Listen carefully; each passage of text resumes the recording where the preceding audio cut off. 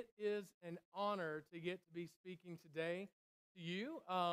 If you've not been with us for the past couple of weeks, a few weeks ago we finished up a series of how to pray, and it was an amazing series as we kind of walked through the steps of prayer.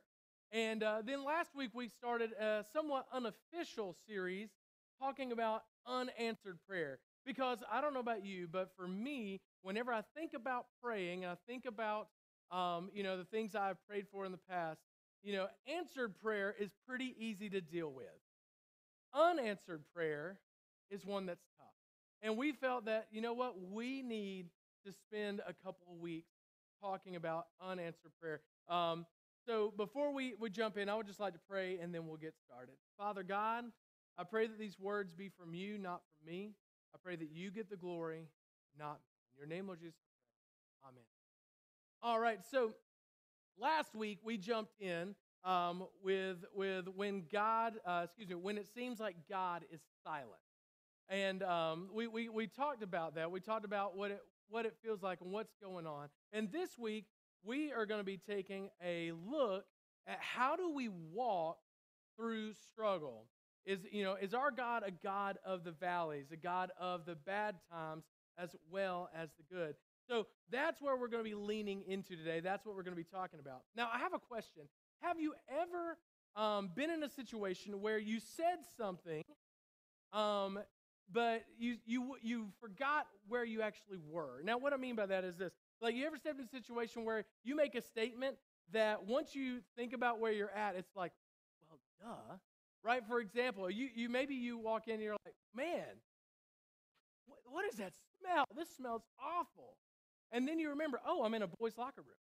This makes it, why would I question? I should be freaking out if I walked in and smelled good. Be like, do they exist? Are they here? Right? Maybe for you, another one would be like, man, why does this person keep following me around the gym and yells at me and yells at me? Oh, it's because I paid a personal trainer. That makes sense when I think about where I am and what's going on. Okay, maybe for you, you may be asking, man, why do I keep getting stopped by security at every terminal, at every place I'm at? And then you go, oh, it's because I'm in an airport with 2 luggages full of rocks. This happened to me. We did a mission trip to Mexico in which we were doing a retreat for kids, and one of our activities was painting river rocks. And so we had to bring them with us. So I had 2 full suitcases that were way over the weight limit, and security was just not cool about it. Actually, I appreciate their efforts, but I had to explain several times, why do we have the rocks? Why is it just rocks? Do you have any other luggage? Whenever we look at where we're at, it often can help us process what's happening and why. Whenever we know where we are, it gives context. It gives context to what we're seeing and feeling and going through. And so today we're going to be kind of jumping into that. And you may be asking, okay, Jack, so where are we? Some of you may be like, I know, RHUMC. Woo-woo. Yeah, I'm glad you're here, by the way. And I'm glad you're here online too. But it's more than that. We are all in a fallen and broken world. We live in a broken world that is full of sin. Now, and you may or may not know the story of how to, but God made the world with natural laws, right? God kind of set it up, that He established order instead of chaos. I can every day get up and consistently boil water at the same temperature. It's something that works. Our earth is on an axis tilt in just the right amount of way that we don't burn and die. We look at gravity literally keeps us all grounded. Okay, we live in a world that God created with rules and set up space, and those rules don't just exist. Yeah, start over. Those rules don't just exist in the physical, but they also extend to the spiritual. We have a God who also has rules about holiness. Now, about being holy. And in the beginning, and when He put Adam and Eve into this situation that He created, it was good. There was no death. There was no sorrow, no shame, and then sin entered in. If you don't know the story, it's at the beginning of your Bible in Genesis. We're not going to go through it, but Adam and Eve sinned. And that broke the relationship with God. And in the breaking of that relationship entered death. Pain came in as a result. And the relationship was broken. This is where we live in a fallen world. Okay, so where are we? We're in a broken world. I know, it's like super cheery so far, right? Yeah, this is really enjoyable, Jack. No, we're going to get there. But, so here's a question that is often asked when bad things happen, when you're going through struggles, right? So why doesn't God just remove it? Why doesn't God just fix it? I mean, come on. God, just remove the brokenness. Just take away everything that's unholy. Take it out. The issue with that is that if we did that, if God did that, it would eliminate us. It would eliminate us because none of us of our own merit, of our own work, are good enough to be holy enough for God. Okay? He would have to get rid of his creation, his special creations created in his image, which is us. God established these rules. God established these parameters for how things work. Now, does that mean that God doesn't ever intervene? No, we have miracles all the time. Miracles that take place. We're praying for a miracle for Brian. We just spent a whole series talking about how we need to pray to God about miracles. But here's the truth, is that God doesn't always intervene. Right? God doesn't always cure the sickness. God doesn't always, take away the debt or the pain or God doesn't, it doesn't always set up like that. Now, here's the point that I want to first make is this, okay? So he set up this system. It works in this way, and God's not going to go back on what he did. He did a perfect, holy system. So what does he do to correct the problem? He sends the only one who can do really anything about it. He sends himself, right? He sends Jesus, the Father, Son, the Holy Spirit. He sends Jesus to us so that it wouldn't just be a broken world, but it would be a broken world with hope. A broken world with hope. Why do we have hope? Why do we have hope? We have hope because we serve a God. We serve a God who came to be with us in our time. We serve a God that did not just sit on the sidelines. Oh, you screwed up. Your fault. Man, thanks to be you. No.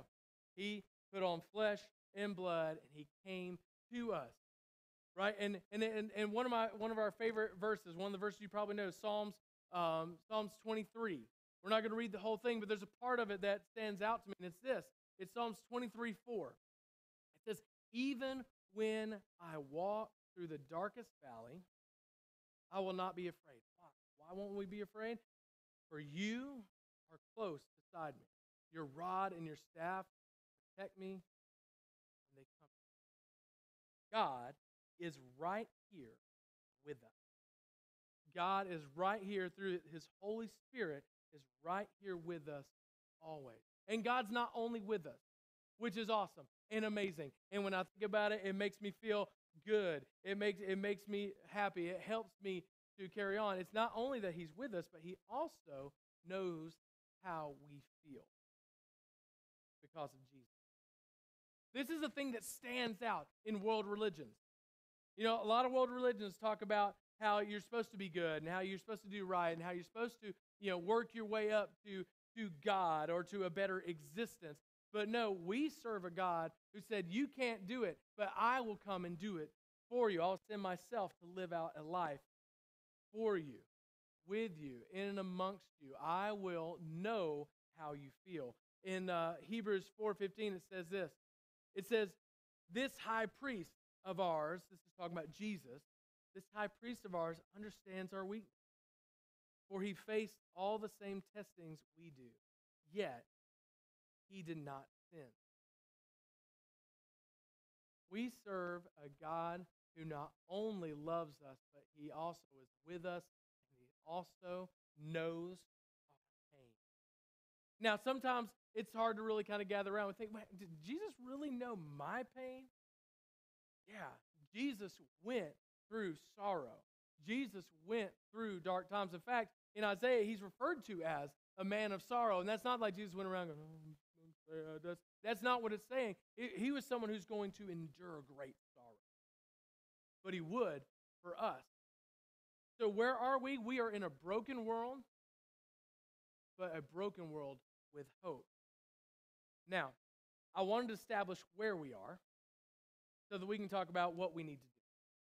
We are in a broken world that has hope, but whenever we're walking through valleys, it is tough.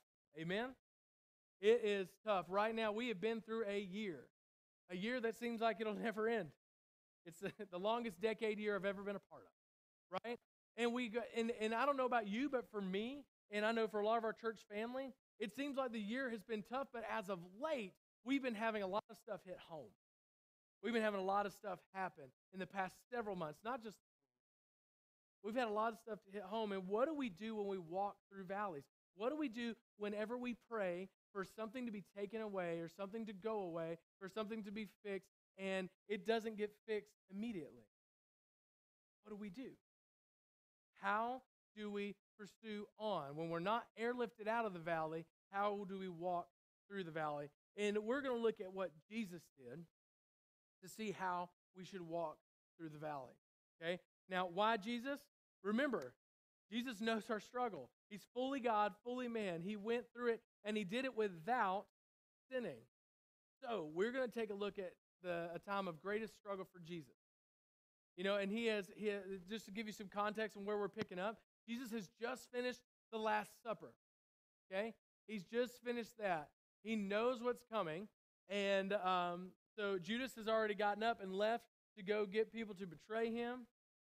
And that's where we're at. Jesus decides he's going to take a walk. We're looking at Mark chapter 14, verses 32 through 37. We're going to read all the way through it, and then we're going to talk about it. Okay?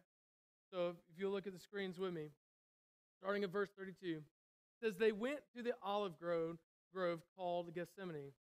And Jesus said, 'Sit here while I go and pray.' He took Peter, James, and John with him, and he became deeply troubled and stressed." In other parts of the Bible, it talks about he became so stressed that sweat poured like drops of blood. Verse 34, he told them, he said, "My soul is crushed with grief to the point of death." Been there? Jesus has been there. "Stay here and keep watching."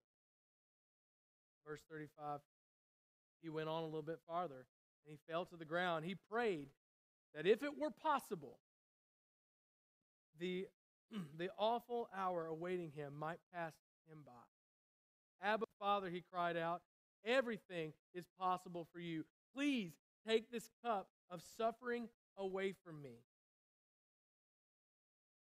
Yet I want your will to be done, not mine." Then he returned and found the disciples. Before we go on to the application, I just want to live in a moment right there.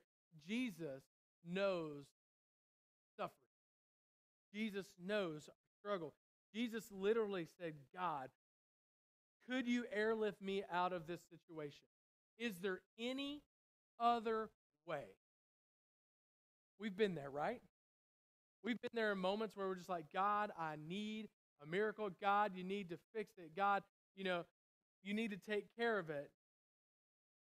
And yet Jesus closes with, "Yet I want your will to be done, not mine." I think of Shadrach, Meshach, and Abednego, and I think about them in front of the king, and they say, "King, we know that God can take care of us. He can save us, that God is fully able, but if he does not, we will not bow to you. We will only serve our one true God." This is a moment like that for Jesus. Now, for me, whenever I look at that, it's like it reminds me that, yeah, you know what? Even Jesus went through this. There's 4 coping mechanisms, 4 keys to coping with the valley, with desperate times, with trials, with troubles that you're walking through. And it's from Jesus right here, and it's 4 things. It's people, place, people, prayers, and purpose. So we'll just kind of walk through it a little bit. First off, place. When we're going through times of struggle, we need to find a safe place to go and be with God. That safe place for Jesus was going to the Garden of Gethsemane, which is an olive grove. Okay, he went out into an area where they pick olives. So he went out to a space that he had probably most likely been before to pray, to spend time with God. We need to, in times of trouble, find a safe place. That safe place for you might be your back porch. That safe place for you might be at a family member's house. That safe place for you might be here. In fact, we have several people that whenever they're struggling, they'll just come during the week and they'll come and kneel at the altar in our sanctuary and just have a moment in a safe place with God. Jesus sought out a safe place. The second spot was this, was people. Jesus didn't go into the garden alone. He grabbed his 3 closest friends to go with him. When we hit the valley, we're not meant to take the valley alone. We're not meant to travel through the pain, the sorrow, the trial alone. We need to be bringing people in with us. It's one of the things I love about this prayer chain for Brian, is that he is not alone. His family is not alone right now. We're all coming in beside him and praying. We're all joining in. This is one of the reasons why we stress community. That we want you to be more than just involved in this service. We want you to be involved in groups outside of this service with that ability to bring friendships in with your relationship with God so we can walk through valleys together. And I want to be clear, this doesn't mean that you bring everybody in on your sorrow trip. Everybody don't need to be going through the valley with you. And I say this because in the social media world, it's like this isn't the Facebook thing where you put it out and be like, hey, it's good to have prayer. But this is something, okay, I need 1, 2, 3. I need a small group of people that I can bring with me, that can lift me up, that can be there, support me. Right? That's what Jesus did. And he didn't just bring people, he actually asked them to pray. Our next word is prayer. We need, when we're hitting trials, we need to be praying. And the prayer isn't just, God, remove it, God, give me peace. That prayer is real talk with God. How often do we have real talk with God? Not that, I think a lot of times we feel like there's certain prayers we need to pray, like, dear Lord, helpeth me get better. And we like put in these prayers like, oh, well, I can't be real with God. No, if you look through the scripture, there's all kinds of real talk with God. God, what are you doing? God, I don't understand. God, I am so mad right now. God, I am so sad right now. I don't feel like you're here. God, I don't even know what to do. Are you there? God wants you to be honest because first off, God already knows. God knows how you feel. And you may be saying, well, if God knows how I feel, then why do I need to bring it? Because you need to let God know how you feel. You got to have that honest communication with God. Jesus in this moment, if we read on further, when he comes back and he finds them sleeping, he's like, you couldn't even stay awake? He was honest. He went back several times to pray and talk with, he was honest talk. Jesus didn't want to go through, if there's any other way, God. He was honest. But then he landed at our 4th part, which is purpose. He landed at the fact that Jesus ultimately moves towards a plan because he knows that his purpose is to go to the cross. His purpose is to suffer and to die, to raise from the dead so that we can have life. Purpose in pain is tough. Because I know for me, like when there's pain, I sit there and go, I feel like I should be like, well, God has purpose. Great. But that's not what it's saying here. It's not saying fake it till you make it. That's not what it is. That's not what we're walking through the valley. We need to know that, okay, God has a greater prize than the price it's going to take to walk. God has something that He wants for you to grow through. God didn't cause it, but God will use it. God, it wasn't like sit there and God's like, oh man, you lose your job. Yeah. It's like your job is lost, and God goes, I can use that. Death in the family, God's like, I can use that. Global pandemic. We have a God who redeems. We have a God who redeems space that seems broken and awful and will never be redeemed. It's this idea that we need to find purpose in the pain when you can. And you need to find purpose in spite of the pain when you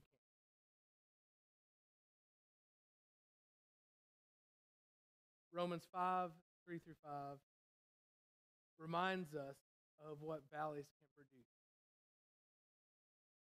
This is Paul speaking to the church in Rome. It says, we can rejoice too. Don't lie. Sometimes I don't like this verse. We can rejoice too when we run into problems and trials. For we know they help us develop endurance. And endurance develops strength, character. And character strengthens our confident hope of salvation. And this hope will not lead to disappointment. For we know how dearly God loves us, because He has given us the Holy Spirit to fill our hearts with this love. I kind of think of it like this. I don't know how many of you are familiar with glow stick, but how a glow stick works. A little fun fact. It has two different chemicals in it, and it has a little glass vial in the middle. And the only way that this will actually shine is for it to be broken. The only way for it to shine, the only way for it to give life, the light to give its purpose, is for it to be broken. Now, Lord, let this old glow stick. All right. Oh, hallelujah. Yeah. And so, what I think of when I think of the valleys, and I think of going through trials and stuff like that, that God has something for you in it. Your brokenness is not going to be in vain. God has something for your brokenness. God wants to shine through your brokenness. He knows that the brokenness itself can be turned into something that shines for Him. That's hard. It's as quick as this. It often takes a while. It often takes a lot of time in prayer with God. It often takes us working. And so my prayer for us is that when we hit the trials, if you haven't yet, you will. Most of us in here have already hit, probably more than we care for. That when we hit them, that this is how we go through them. That we find that place. We bring our people in. We pray. We know that God can redeem us. God has purpose in us. Today we're going to be, you can go ahead and bring the lights back up. Today we're going to be celebrating communion. And whenever I think about communion, like to me, this set of verses from Mark just puts communion in such a different light. That meal that Jesus was having, whenever He said, this is my body broken for you, this is my blood poured out for you, He's staring at His purpose. He's staring at the trial and the valley He's about to walk through, and He did it anyway, and He wants us to know He did it for us. And so today, as we take communion, I want you to think about that. I want you to think about the price that Jesus went through to give us His body, to give us. I want you to think about that. I want you to think about that he did it on purpose, with a purpose for us. You have a purpose right now for the thing you're going through that God wants. So if you'll join me, we're going to do a prayer of confession, and then we'll take this. So, and everyone, say with me, merciful God, we confess that we have not loved you with our whole heart. We have failed to be an obedient church. We have not done your will. We have broken your law. We have rebelled against your love, and we have not heard the cry of the needy. Forgive us, we pray. Free us for joyful obedience through Jesus Christ.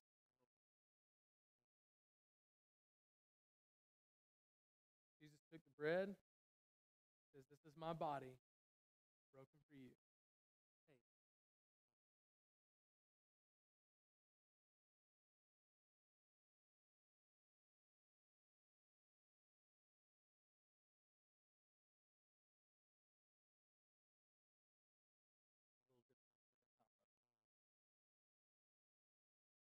And then Jesus took the cup, the juice, the wine, and said, "Take and drink. This is my blood. Give it."